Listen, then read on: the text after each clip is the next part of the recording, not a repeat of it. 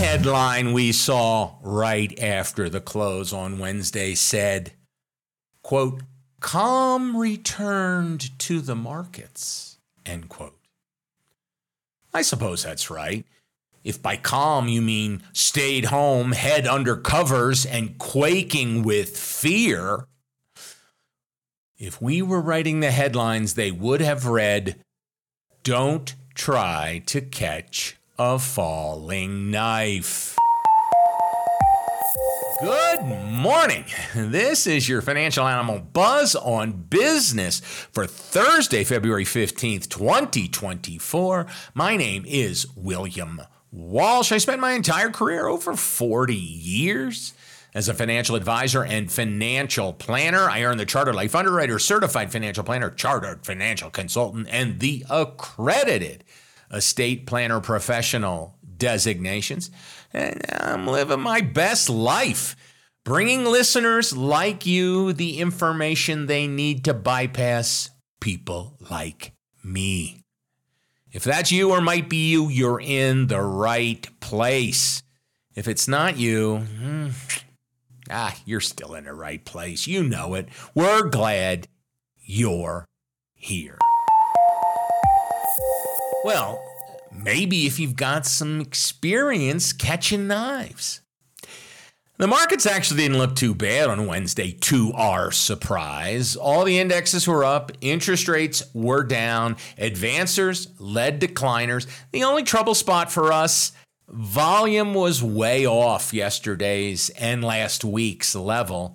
If the strength shown by the markets yesterday was likely to follow through, it probably would have come on increased volume as bargain hunters rushed in. At least that's what happens most of the time.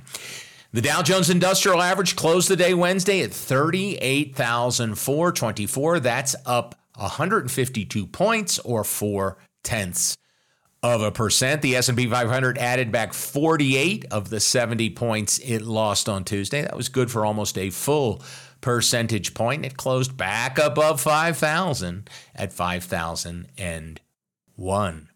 The NASDAQ Composite had a pretty good day. It was up 1.3%. That's 204 points and closed at 15,859. The Russell 2000 was up 2.5%, 48 points and closed at 2,014. The RSP was up 0.9%.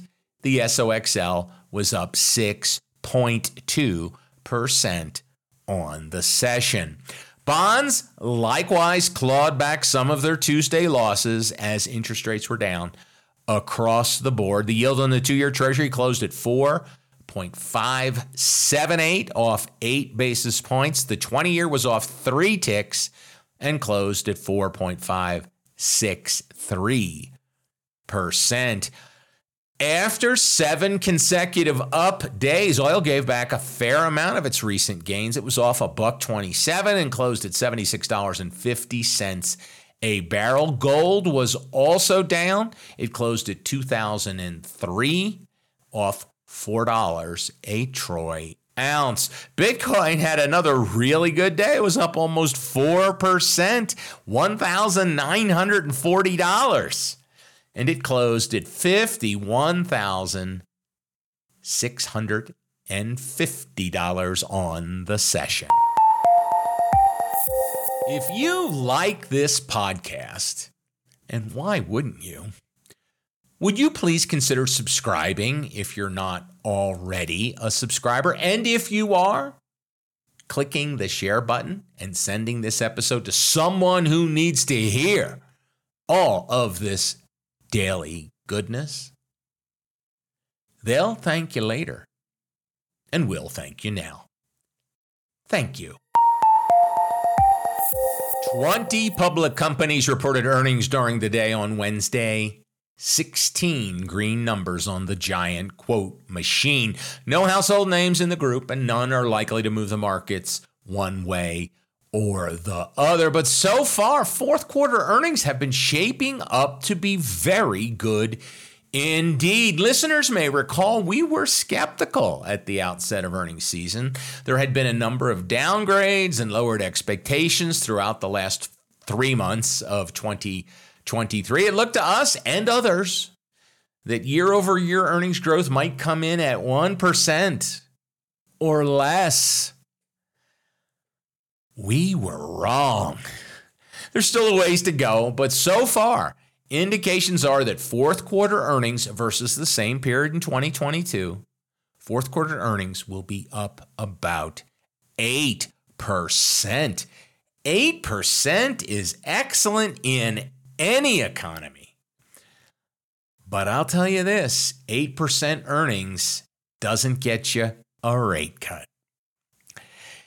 8:30 this morning brings us initial and continuing jobless claims. The retail sales complex rolls out. The New York State Manufacturing Index for February. The Philadelphia Manufacturing Index for February. And industrial production, a number we have been and will be watching closely.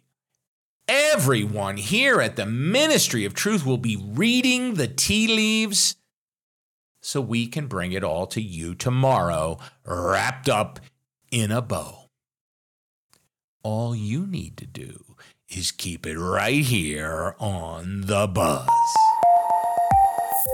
And that is your Buzz on Business for Thursday, February 15th. Please join us every morning for 5 minutes of the latest business, financial, economic, and stock market news. And don't forget our premium episodes, where each week we cover a story or a topic that has been in the news that might affect you, your finances, and your investments.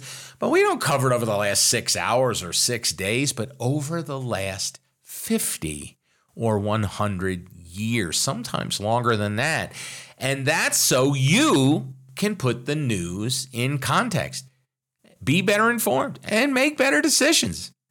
This week, we're beginning a 2-part series on awful mutual funds.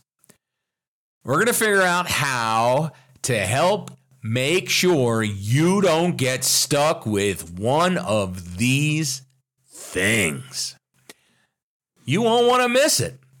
It's just for our premium subscribers. However, a premium subscription is a minuscule $2.99 a month for these 4 extra episodes. There's a link in the episode description where you can learn more and where you can sign up. We hope you'll join us.